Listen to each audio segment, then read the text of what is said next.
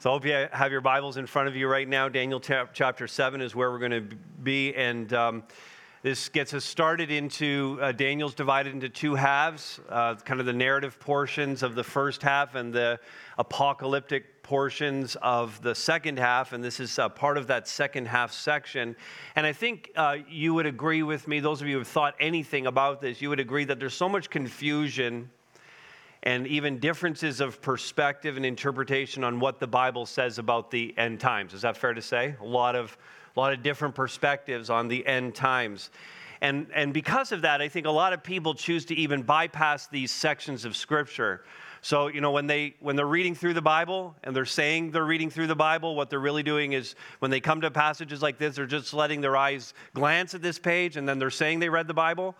And they move on to the next section because it's too confusing. And they're like, I don't get it, so why should I read it? And on the other hand, you have other people who are like, you know what, I find that so fascinating. It's the most interesting thing in the Bible. And they dig into it like so deeply and almost to the point of obsessing over the passages and trying to make every little detail of what they're seeing in these dreams and visions represent something. And this message is going to be a little bit different because what I want to do is use it as a platform to teach us a little bit about how to interpret these apocalyptic sections of the Bible in addition to getting into Daniel 7 and actually preaching the text. So I want to do both of those things in this message. It's a bit ambitious, but this is the 11 o'clock service, and I already did it at 9, so I know it's possible. So we're going to look at Daniel 7 in just a moment and the visions that Daniel had there, visions that are actually very, very relevant to us today and the reason why we should just never skip over sections like this. So we'll get to that in a moment, but as far as how this actually plays out in the book of Daniel, I've already talked about the two different sections of Daniel, but let me lay out a little bit of a timeline here for us to look at. Now, Daniel came to Babylon when he was a young man. If you look at the lowest line, you can see that this is really the scope of almost Daniel's entire life. He was maybe 13, 14, 15 years old when he was carried from Israel to Babylon and put into the service there. By the time you get to the end, Daniel chapter 6, and he's getting the visions of 10, 11, and 12. Daniel 6, of course, is the lion's den. By the time you get to the end of all of that, he's in his mid to late 80s. This is his entire life. There's a huge gap in there, obviously, between the time he was a teenager and what we're going to look at today in Daniel chapter 7, where he's in his mid to late 60s by the time he receives the vision that we're going to see today. So he served in Babylon and Medo-Persia, two different empires under what you see here is three different kings, but there were actually three other kings that were wedged in here who served for very, very short periods of time. But these are the three that are mentioned in the book of Daniel itself. So that gives you a whole sweep, and you can see that our study of Daniel is following a chronological path rather than simply going Daniel 1 through 12 and looking at it that way. So the visions of Daniel 7 and 8, which we're going to look at this week and next week, fit in between Daniel 4 and 5. And we know that because at the very beginning of Daniel 7, it says, this is now the first year of the reign of Belshazzar, as opposed to being part of Nebuchadnezzar, where he was during his younger years. So that gives you a whole sweep of the thing. And if you want to look at this a little more closely and kind of compare to what you're reading in the text, we're going to provide this resource tomorrow online. It'll be on our Facebook page and on our website as well. So that gives you a sweep of Daniel's life. Now, a word about apocalyptic literature. And again, all of this is going to go up on the screen, but all of this will make available to you online as well. I want to help us, before we jump into Daniel 7, know how to interpret it, how to interpret and approach these sections of apocalyptic literature of the Bible. First of all, I'm using this word apocalyptic, and we should define it. Apocalypse simply means revealing or revelation. And this is different than prophecy in the sense that prophecy came from God to a specific prophet, and God spoke directly to the prophet, gave the prophet the words to actually write down. Apocalyptic is different in the sense that it's always dreams and visions, so it's a little bit more indirect and much less specific. Prophecy also deals with both future things and present things in the sense that some prophecy is simply sermons spoken to people at the time. It's just that God was giving that sermon direct through the prophet to the people about something they needed to repent of right now. And some prophecy dealt with the future. All apocalyptic deals with future. And so there's a difference between those two. So you're not going to hear me use the word prophecy or prophet very much. You're going to hear apocalyptic a lot. So it means revealing or revelation. It has a negative tone because it communicates, and Hollywood's not wrong about this. Anytime Hollywood uses the word apocalypse, it's something bad is happening, amen? Like something bad's happening. And so it always communicates this kind of negative sense of doom as the end draws near. So that's not unwarranted. It's actually built into it. And so the apocalyptic is the sense is this: things will get very bad before they get perfect. Okay, that's the thing for us as the followers of Christ. Things are going to get very bad before they get perfect. And for unbelievers here, apocalyptic literature should actually strike some fear into you. It's a fearful, foreboding thing. For believers, though, even though it comes through fire, even though things are going to get very bad before they get perfect, I know they're actually going to get perfect. I know they're going to get to a very awesome place. And so apocalyptic literature, talking about all this kind of doom and gloom stuff, also has built into it for the believer hope and joy and optimism at the final victory that Jesus Christ is going to give us and the vindication that he's going to bring to his people. And so that's kind of a sense of what apocalyptic is. Now, secondly, I'm just going to say this because there is so much disagreement over interpretation.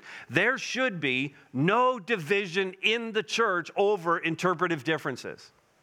In other words, you should be able to sit beside, engage in worship with, be part of the same church, and be on the same mission with people who have a very different perspective on what's going to happen in the end times. This isn't something that should divide us.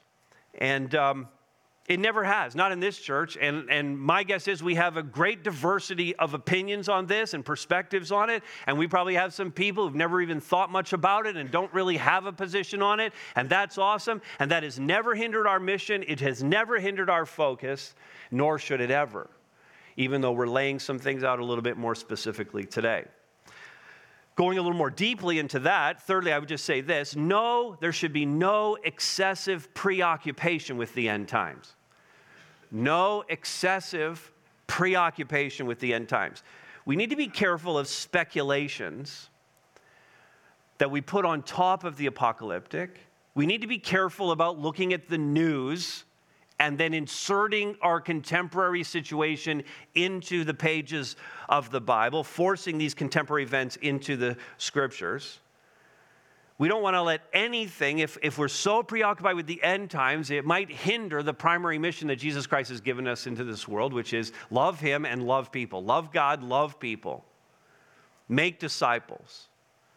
It's not trying to figure out, for example, if the European Union is the beast with the 10 horns and who the Antichrist is and trying to pin it on Oprah and all of that. We're just not going. I'm not a fan of Oprah's, but I don't think she's the Antichrist. I'm just saying.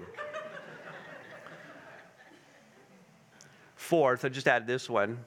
No excessive preoccupation with the end times, but also no ignoring or neglecting of the apocalyptic. And this is where some of us can go. We can just say, you know what, I don't understand it anyway. I'm not even going to read it. I'm not going to think about it at all. But it is Scripture.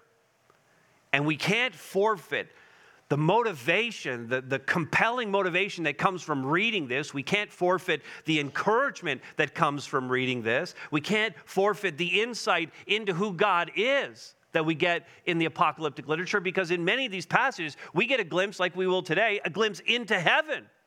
I mean, you get to see God like you don't normally see him. And so we want to not ignore, not neglect it in any way. I would add this bullet here. And this is more of a theological term for those who are kind of headed in that direction. The perspective that we're going to take on the apocalyptic is that of a progressive dispensationalism. That's the framework that we look at, progressive dispensationalism.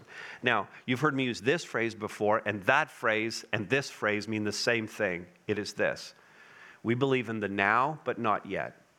Okay, the now, but not yet. That is to say, some things have been fulfilled, but they have not yet been fully fulfilled. Great example of this is the kingdom of God. Jesus Christ came to this earth. He sacrificed his life, he preached about the kingdom of God, and he inaugurated by his coming and by the sending of the Holy Spirit and the establishing of the church, he inaugurated the kingdom of God. But you and I would both agree that while we're seeking to live by the kingdom's principles, we have not yet fully arrived at that, and that we are awaiting yet a future fulfillment, a full fulfillment of the kingdom of God on this earth. So the kingdom of God is now. Here's the phrase, it is now, but it is not yet. Okay, it's both of those things, and that's what we're talking about by talking about progressive dispensationalism. Another example of that would simply be that we understand that the church is getting us started on the kingdom of God, but that there is as yet a future role for Israel, who during this season has been set aside. But when you read the scriptures, it's pretty clear God's going to do something with the Jewish people again, yet in the future. So now, kingdom of God expression, expressed in the church, but the not yet part is there's still something going on with the Jewish people that we're awaiting. So hopefully that's kind of like a simple explanation of kind of where we're going with all of that. Here's a sixth bullet. The twofold primary purpose of the apocalyptic literature in the Bible is A, be encouraged. Be encouraged because God is in control, which is a primary theme of the book of Daniel. God is sovereign. God is in control. So be encouraged by that. He tells us more about who he is. He tells us he's all-powerful. He tells us he's in control, and therefore we can endure our often very difficult circumstances. We can get through that. We can push through it. We can remain faithful to God because we know he's in control. That encourages us in the midst of difficult seasons of our lives. And then the second of the twofold primary purpose is to be ready for the end. And you're ready when you've embraced Jesus Christ as your Lord and Savior, you've committed your life to following him, and you're seeking to live a holy life and to be on mission to tell other people about him. That's what we're talking about by being ready, so that when he comes, that's what he finds. You living a holy life as best you're able with the power of the Holy Spirit, and you on mission to tell other people about him. So the twofold primary purpose of the apocalyptic, be encouraged, be ready. Here's some other purposes. The apocalyptic reminds us about the unseen world.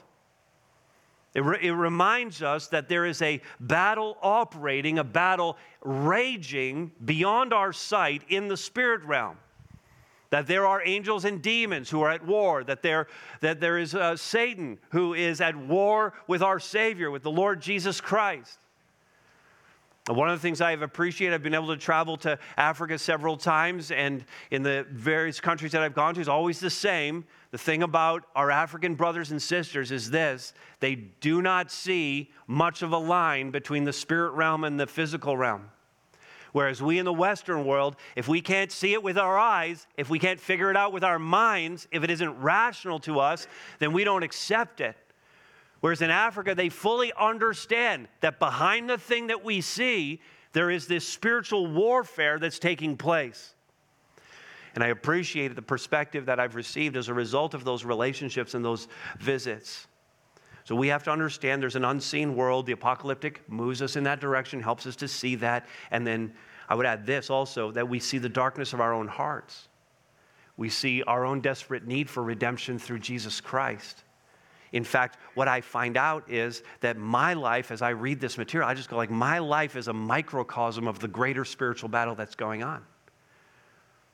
I have this battle, I have sin in my life, and I want that sin gone because I love Jesus. I don't want that sin in my life anymore, but I feel tempted, and sometimes I give in to that, and I need to ask for forgiveness, and I have this ongoing spiritual battle in my life. How many people have that, right? And the rest of you didn't raise your hand. You lied about that. So, we all have that. That's the spiritual battle. And when you think about that in terms of your own life, that's a microcosm. It's just a little one-person example of the greater spiritual battle that's going on in the entire cosmos and everything that God has created, both seen and unseen. And then I would add this last one, because how we interpret the Bible is so important, and I hope you will understand that as I get up here every week, that I am operating by a set of rules concerning interpretation that I learned that were passed on to me in my training, Okay, so there are a set of rules for interpreting the Bible. It's not coming out, I'm not just pulling this out of my back pocket. I'm not just making these things up. I'm following a process to interpret the Bible. And when it comes to the apocalyptic, there's a kind of an extra set of other rules that you follow in addition to the normal ones to make sure that you're interpreting it properly. So here's a couple of things that I would just say about that. First of all, respect the original intent. We ask the question, and we really do this for every passage of Scripture, what were the original readers thinking? What was their situation? What were they thinking as they read this? And to go one step even before that would be, what was the original author intending when he wrote this to them? And of course, even before that, because we understand that the biblical authors wrote under the inspiration of the Holy Spirit, we go back even further to say, what was God's intent for this book to these readers at that time? And when we go there, then we begin to get the actual interpretation, God's intention for the original author. And then we bridge that into our context and our time. So respect the original intent, and then let it wash over you. I've talked about this before in terms of apocalyptic literature. That we need to let these passages wash over us like a wave of the sea, kind of bowling us over and overwhelming us. And what I mean by that is that we need to not worry about making every little detail of these apocalyptic passages mean something. We don't need to lock down every particular detail. We need to read it and say, this is overwhelming. This is awesome. I don't fully understand it, but it's awesome. Whoa! Is an appropriate interpretation of the apocalyptic. Okay, you understand where that's going. So let it wash over you as a wave of the sea. And then, because of that, really, use reserve and caution in interpreting it like no other passage of Scripture. You want to be careful whenever you're interpreting the Scripture, but use more reserve and more caution, because the dreams and visions are filled with illusions and images and symbols that are bizarre and mysterious and enigmatic. And we can't lock them down exactly. There's a theologian, his name is Tremper Longman III, and he's kind of right in our lane in terms of how we would approach the Scriptures. And he's written a lot about the apocalyptic, and he wrote this in his commentary on Daniel: images communicate truth, to be sure, but not with precision. And so we don't want to make images go further than the original author intended for them to go. And then as an application of that, the next bullet is simply this: remember that most of the numbers that you read, if not all of them, are symbolic. The numbers are not to be taken literally. And that is to say, if you see the number 10 in the Scriptures, in the apocalyptic, you see the number 10, it may not actually refer to 10 things. That it may simply refer to the complete number of things, or the perfect number of things, or the fullness of things, and not exactly 10. And that's going to help us as we see a lot of these passages and wonder, is it exactly, does there have to be 10? And is there exactly... And that's going to help us interpret this. And then finally, and this ties in with the now but not yet, there are full and partial, and I would even add multiple fulfillments of these apocalyptic words that we're looking at. And hopefully that helps you. I went through that super fast. And what I just said to you is literally a 3-hour lecture at a seminary classroom, and I've given it to you in about 5 minutes. And so again, we'll make that whole list available to you, and it'll all be on the video and the audio anyways if you want to follow up a little bit more with that. But that's going to help frame up what we're going to do now with Daniel chapter 7, which is where we're going to go right now. And this chapter compels us toward readiness. Are you ready for what's going to happen in the apocalypse? And what we want to really say is, I'm ready for whatever. This is the declaration. I'm ready for whatever God is planning for our world. And I would want it that every person in this room would be ready for whatever God is going to do in this world. Amen? That we could all get there to that place of readiness. Now, that's going to be true when you see, we're going to look at 2 couplets here, 2 phrases. I'm ready for whatever God is planning for our world when I see both the coming chaos on earth and, we'll see this in a moment, the current awesomeness of heaven. All right, I feel really bad because we've gone all this way into the sermon. I haven't read the scriptures yet. I'm pretty much set a record right now for preaching the most without referencing the Bible. So Daniel chapter 7, let me read the first 8 verses. In the first year of Belshazzar, king of Babylon, Daniel saw a dream and visions of his head as he lay in his bed. Then he wrote down the dream and he told the sum of the matter. Daniel declared, I saw in my vision by night, and behold, the 4 winds of heaven were stirring up the great sea.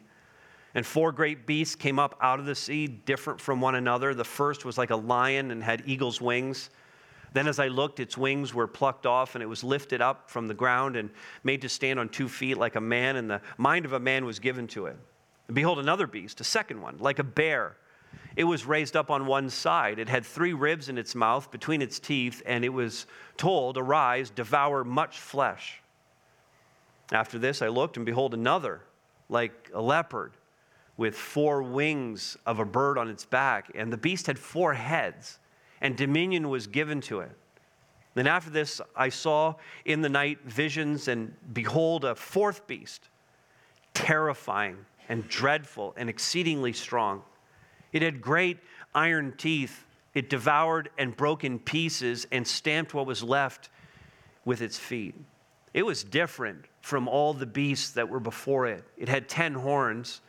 I considered the horns, and behold, there came up from among them another horn, a little one, before which 3 of the first horns were plucked up by the roots. And behold, in this horn were eyes like the eyes of a man, and a mouth speaking great things. The word great there means, in some of your other translations, will have pompous or boastful or proudful things. These are arrogant words that are actually being spoken by this little horn that's arisen out of the 10 horns. And what's striking first about this dream that Daniel has had, these visions that he sees, is the similarity between these and the dream that Nebuchadnezzar had back in chapter 2. And in fact, if we can look at a comparison chart here, you see that there's a parallel that Nebuchadnezzar saw this great statue. He saw it described in terms of a head of gold, chest and arms of silver, middle and thighs of bronze, legs of iron and feet of iron and clay, a mix. And Daniel saw 4 things: the lion with eagle's wings, bear with ribs in its mouth, leopard with 4 wings, 4 heads, strong beast with 10 horns. And Daniel told Nebuchadnezzar in Daniel chapter 2 that the first of those, these are parallel visions, the first of those was indeed Babylon, the kingdom of Nebuchadnezzar that Daniel was a part of.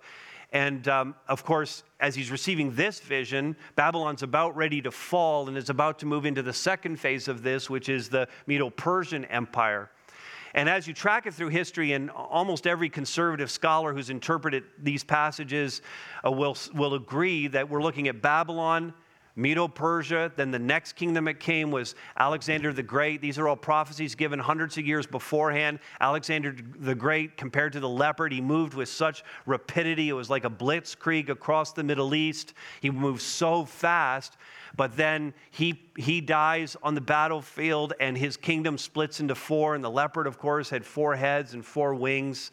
And then the next empire that comes is the Roman Empire. It's so strong, and it lasts for almost 5 or 6 centuries. And it is the strong beast with 10 horns. And you just get a sense in the passage, and we'll see this as we look at it, there's just something different. That's exactly the words that Daniel uses. There's something different about this 4th kingdom. And you get the sense that, again, in the partial fulfillment and future fulfillment thing, you look at the first 3, and from our perspective, they're all fulfilled. And the last one is partially fulfilled in that the kingdom was inaugurated by Christ during that Roman period. But we all have a great sense that there's something more to come, that kingdom is still going to be stronger yet and a future thing for us. And that takes us to where we are right now, and in the not yet phase of all of this, still waiting. And it's not necessary for us to try and discern the exact information or who or what the image represents or what the beasts represent in our future. It represents something, but speculating on it often just makes us look foolish. And it seems like every generation wants to look at the news, pin it to certain Bible passages, and then find out 10, 20, 30 years later, their prophecies were off the mark, and another generation does the exact same thing all over again. And we need to stop short of trying to pin things directly to what we're seeing in the Scripture. What's really important for us to see initially is the point we're making here, that there's chaos on earth. That there's chaos on earth when all of this happens. In fact, in verse 2, this is what Daniel sees. 4 winds, he sees the great sea, and the wind is literally blowing from every direction. And that's causing this great tumult to happen. The seas are choppy and angry in essence. And out of this chaos of the sea, these beasts emerge. Verse 3 tells us. And this is the picture we need to have in our minds. What we're expected to see is a world in chaos. What we're expected to see is the depravity of humanity. What we're supposed to see is human nature on display and the evil, especially as it's reflected in human governments. That's what we're supposed to see. In fact, John Lennox says that Daniel shows us what the attempt to eliminate God will eventually lead to. And this is exactly where we live today. That our governments in the West are so intent on eliminating God from the public sphere. This is the thing we're dealing with. To push it out of education, to push it out of government, to push it down over, as we've said earlier in this series, to push us all over as believers to the margins of society. This is where it's going. And Daniel shows us 2,600 years ago what the attempt to eliminate God will eventually lead to. Not freedom, but incalculable oppression. Chaos. This is what we're seeing in the West. This is what we're seeing in our country today. The suppression of religion, the suppression of freedoms, of rights, the proliferation of immorality in the form of the deterioration of marriage as an institution. Unless you be thinking here, oh yes, he's talking about the same-sex question and how same-sex couples can now be married. And that's not really the issue. The issue is that long before there was a same-sex question, divorce is rampant in our culture because we'd allowed it to be so. The problem is not with same-sex couples. The problem is with heterosexual couples who didn't elevate marriage to the level it should be. And so this is on all of us. The continued blight of abortion, the new threat that we're facing in these days of euthanasia, the liberalizing of laws around marijuana and alcohol so people can pursue greater and greater pleasures, the age of consent being elevated for sexual relationships. We live, as we said a couple of weeks ago, we live in an age of disruption where in these postmodern times, to disrupt society is the stock and trade of many politicians and activists. If we're not already in the days of chaos, and I'm not sure we are, we're certainly taking the first steps toward a society that is chaotic. Now that could be super depressing, except that we know there's more to this chapter. And so none of this that I've said should get us down because God, in essence, is just preparing us for something awesome. The darker the world around us gets, the brighter the light of Jesus Christ shines into it. Amen? The darker the world gets, the more the light of Jesus Christ shines. And so I'm ready for whatever God is planning for our world.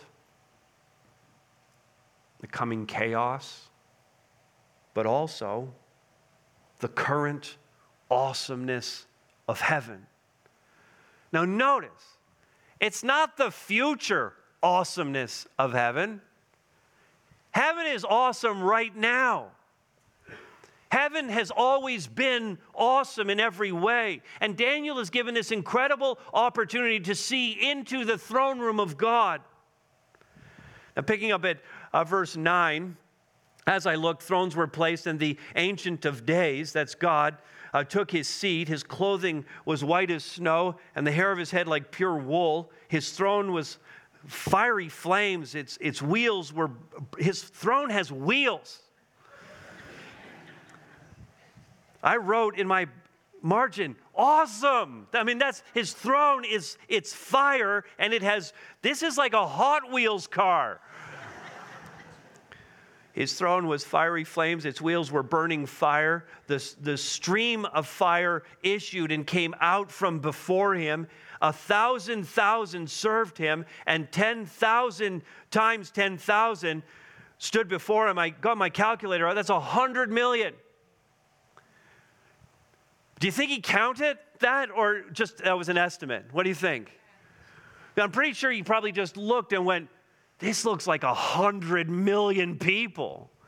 And if any of us are wondering whether or not heaven is going to be populated, I think this is the answer. That an overwhelming and innumerable number of people are going to be in the heavenly realms. We need not fear that at all. God is populating heaven with his people. And so then verse 10 continues. This is like a dramatic, we've just been building to something, but now this is a dramatic moment. This is like the Hollywood intense music moment. Okay, the court sat in judgment and the books were open. This is justice is coming. Now listen, if you're a follower of Jesus Christ and you have him as Lord and Savior, you have no fear of the judgment. You're going to be ushered into heaven by the shed blood of Jesus Christ. You just bypass all of that and straight to heaven. This is God opening up the books to talk about injustice in the world, to talk about those who did not embrace him as Lord and Savior.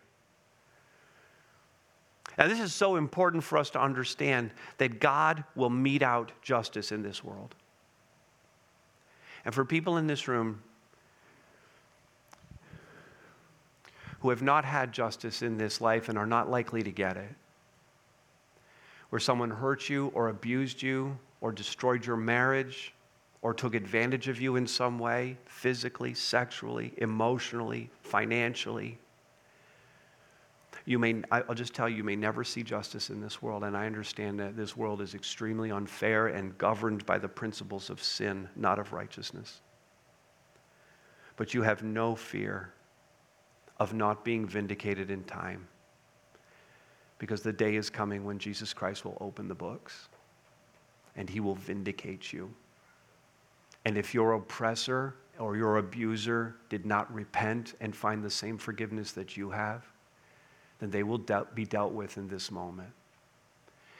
And I can't think of hardly anything that's more encouraging than that. That God has my back, and God's going to vindicate me, and God's going to bring justice to this world.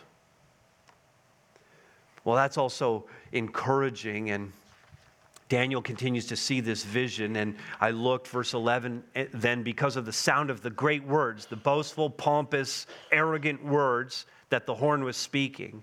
And as I looked, the beast was killed, and its body destroyed and given over to be burned with fire. As for the rest of the beasts, their dominion was taken away, but their lives were prolonged for a season and a time. Now we find out that this beast was killed, this horn was taken care of. Verse 13, by the Son of Man. I saw in the night visions, Daniel continues, and behold, with the clouds of heaven, there came one like a son of man. And he came to the Ancient of Days, and he was presented before him. Now listen, Son of Man, who is that? Who is that? You want to take a shot at it? That's Jesus. This is Jesus right here in the text. And to him was given dominion, verse 14, and glory and a kingdom, that all peoples, nations, and languages should serve him. His dominion is an everlasting kingdom which shall not pass away, and his kingdom one that shall not be destroyed. Now we have this great image in this beast, this little horn, and Christ wipes them out. The very same image is given to us in both Daniel 2 and Daniel 7 in both of the dreams. We'll come back to that chart again, and we'll see as we add this last part. In chapter 2, Nebuchadnezzar saw this big stone, and it was hewn out by no human hand. And it came down and it crushed the feet of iron and clay of the great image.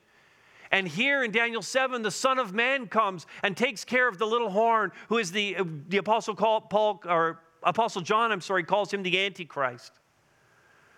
And in both cases, the great image, the little horn, the world kingdoms, all the beasts, the Antichrist, are destroyed by the cut stone, are destroyed by the Son of Man,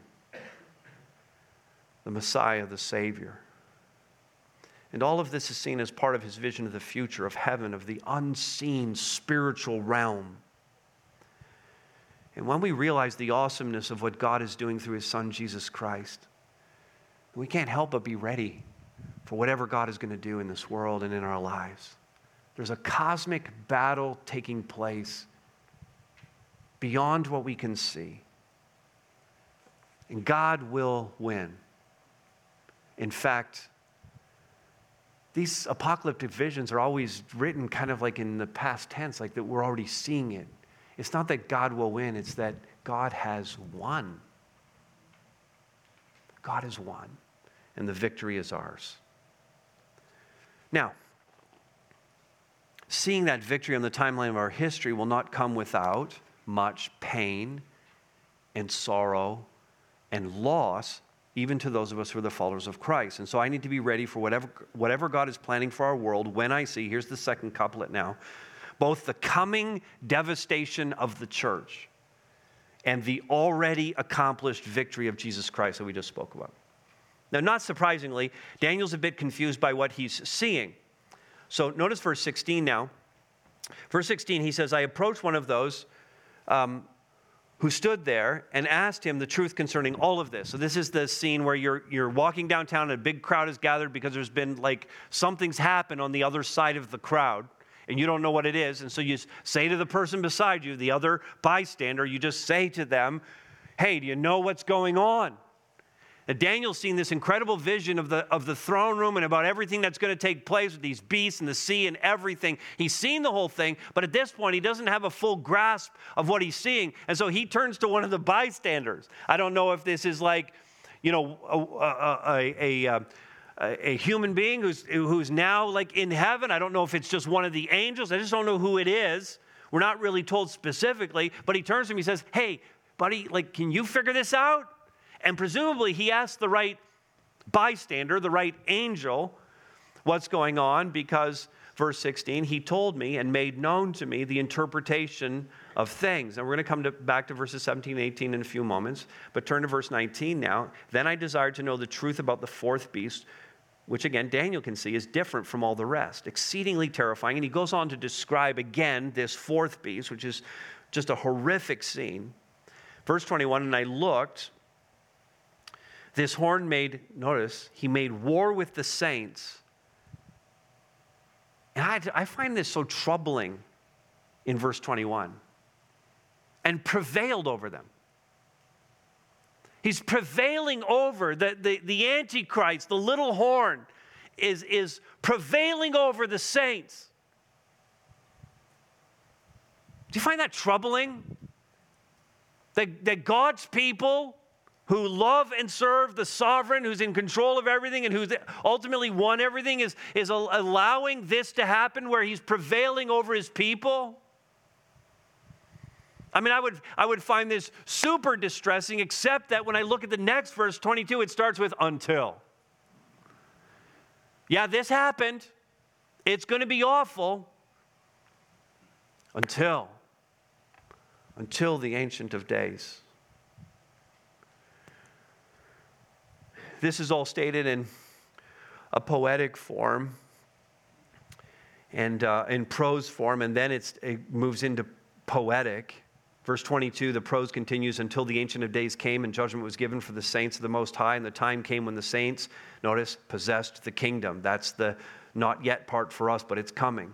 Thus he said, as for the fourth beast, there shall be a fourth kingdom on earth. And he goes through the exact same thing now, but just in poetic form. And so, you know, there's the people that understand prose and there's the people that understand poetry, and they're usually not the same people. And so God's given to us two different ways so that we're going to get it. And he goes on to describe all of this. The second horn, verse 25, he shall speak words against, notice, he shall speak words against the Most High. This Antichrist is going to verbally publicly, vocally oppose God. And notice again, he's going to make war with the saints and prevail over them. And verse 25 says this, he's going to wear out the saints. He's going to wear us out. And shall think to change the times. He's going to do things differently. And he's going to change the law. And they, the saints, shall be given into his hand for a time, times, and half a time, for some period of time that is symbolized by time, times, and half a time, whatever that is. I know a lot of people do a lot of gymnastics trying to figure that out. Some period of time, the saints are going to be given over to him. And that's going to be super distressing. The coming devastation of the church. The Antichrist will crush the church, and I hope that doesn't spin you out. That not much is going to be left of this kind of thing. Remember I said off the top, things are going to get very bad before they become perfect. Things are going to become very bad for the church. I mean, honestly, church is like super easy right now. I mean, comfortable seats, convenient times, nice people.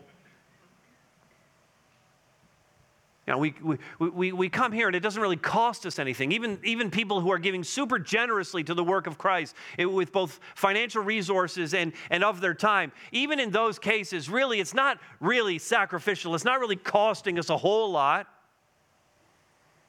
especially if you compare it to what's going to happen here. But that won't be true when the events of the last days begin. And I know that many of you who are part of the church today, who are hanging on to this, who are kind of attaching yourself to the things that we're doing, but whose faith is not really genuine, that you will scatter before you will sacrifice.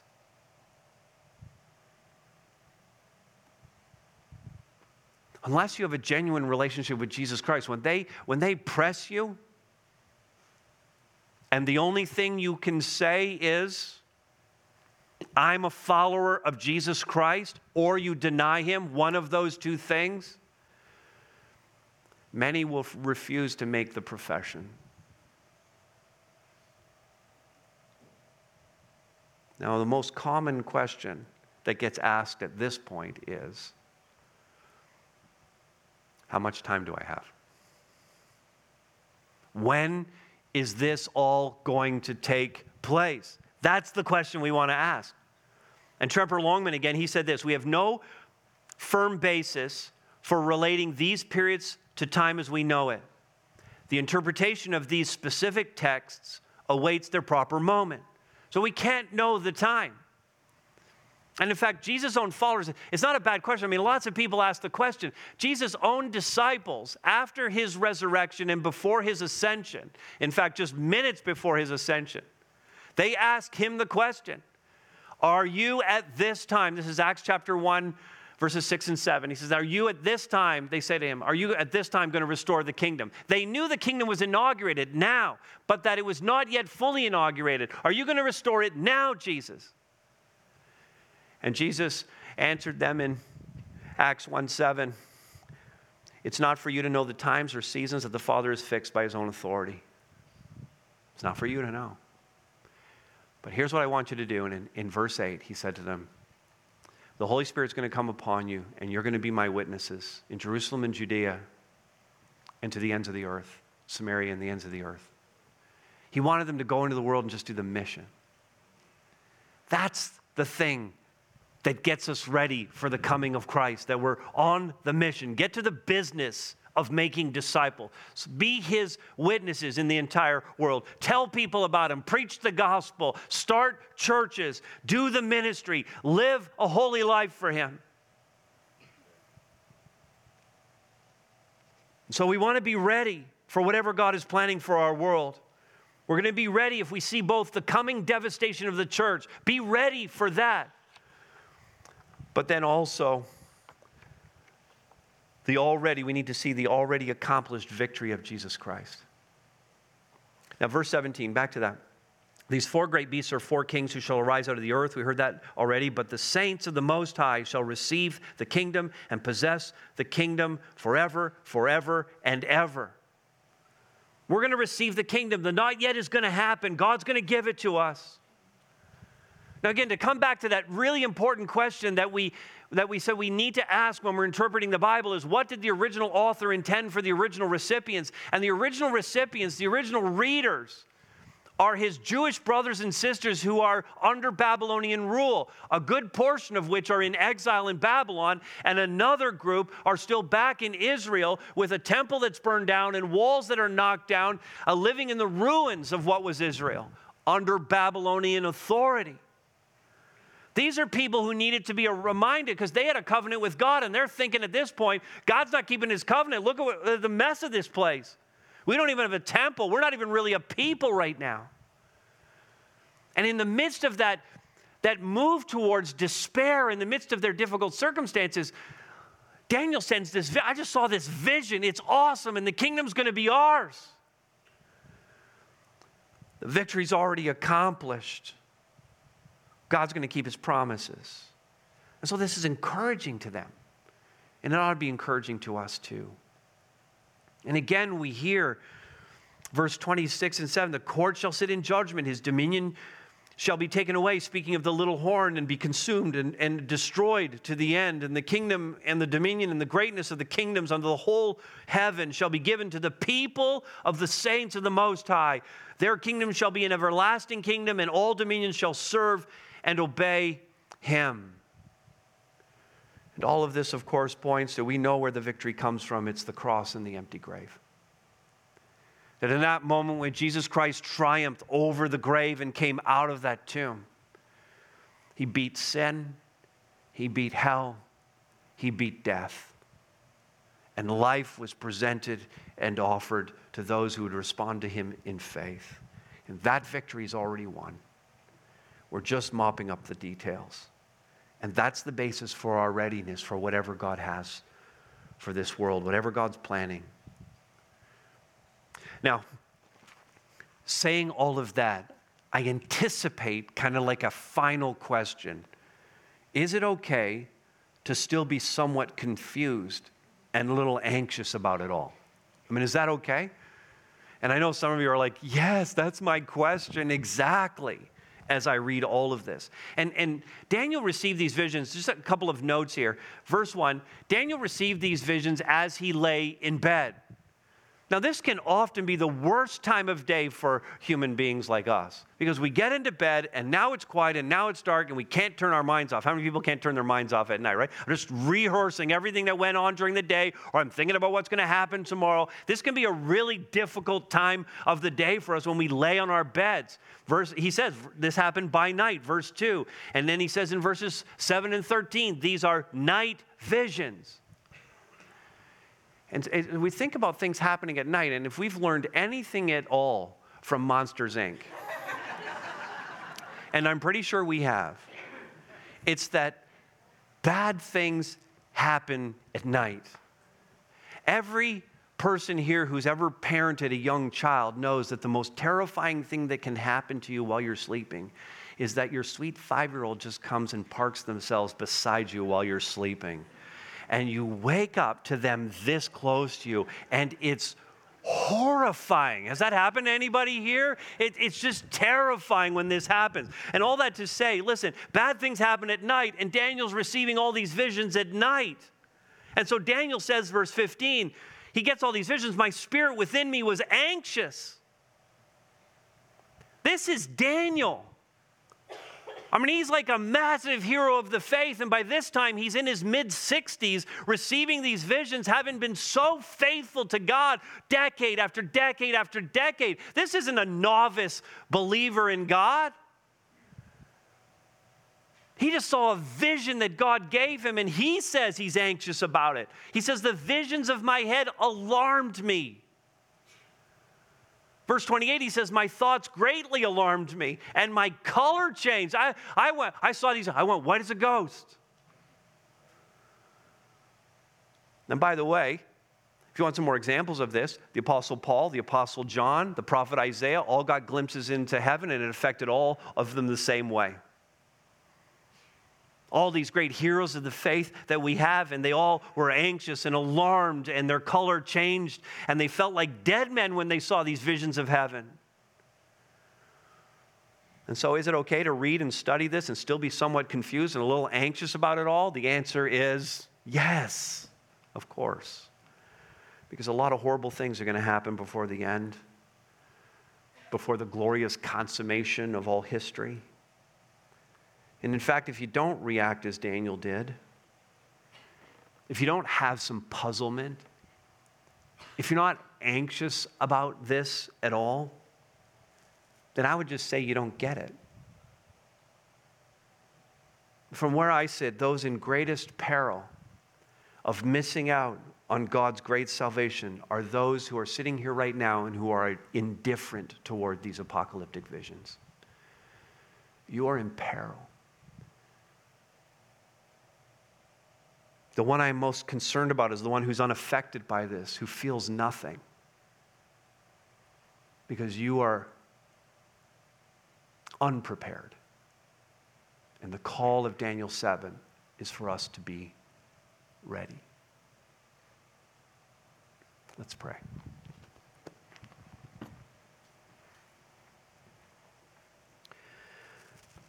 Father, these visions are exciting, spectacular, bizarre. Father, they stir something up in us, or at least they ought to. And so, God, I pray, first of all, for those in the room who have a profession of faith in Christ, who would count themselves as believers. And Father, I pray that everything that we've looked at today in your word would compel us and motivate us toward greater readiness. And Father, that it would impact. I just feel like this impact should be in every area of our lives. And how we spend our money and how we spend our time, who we spend it with, what we're doing with our lives.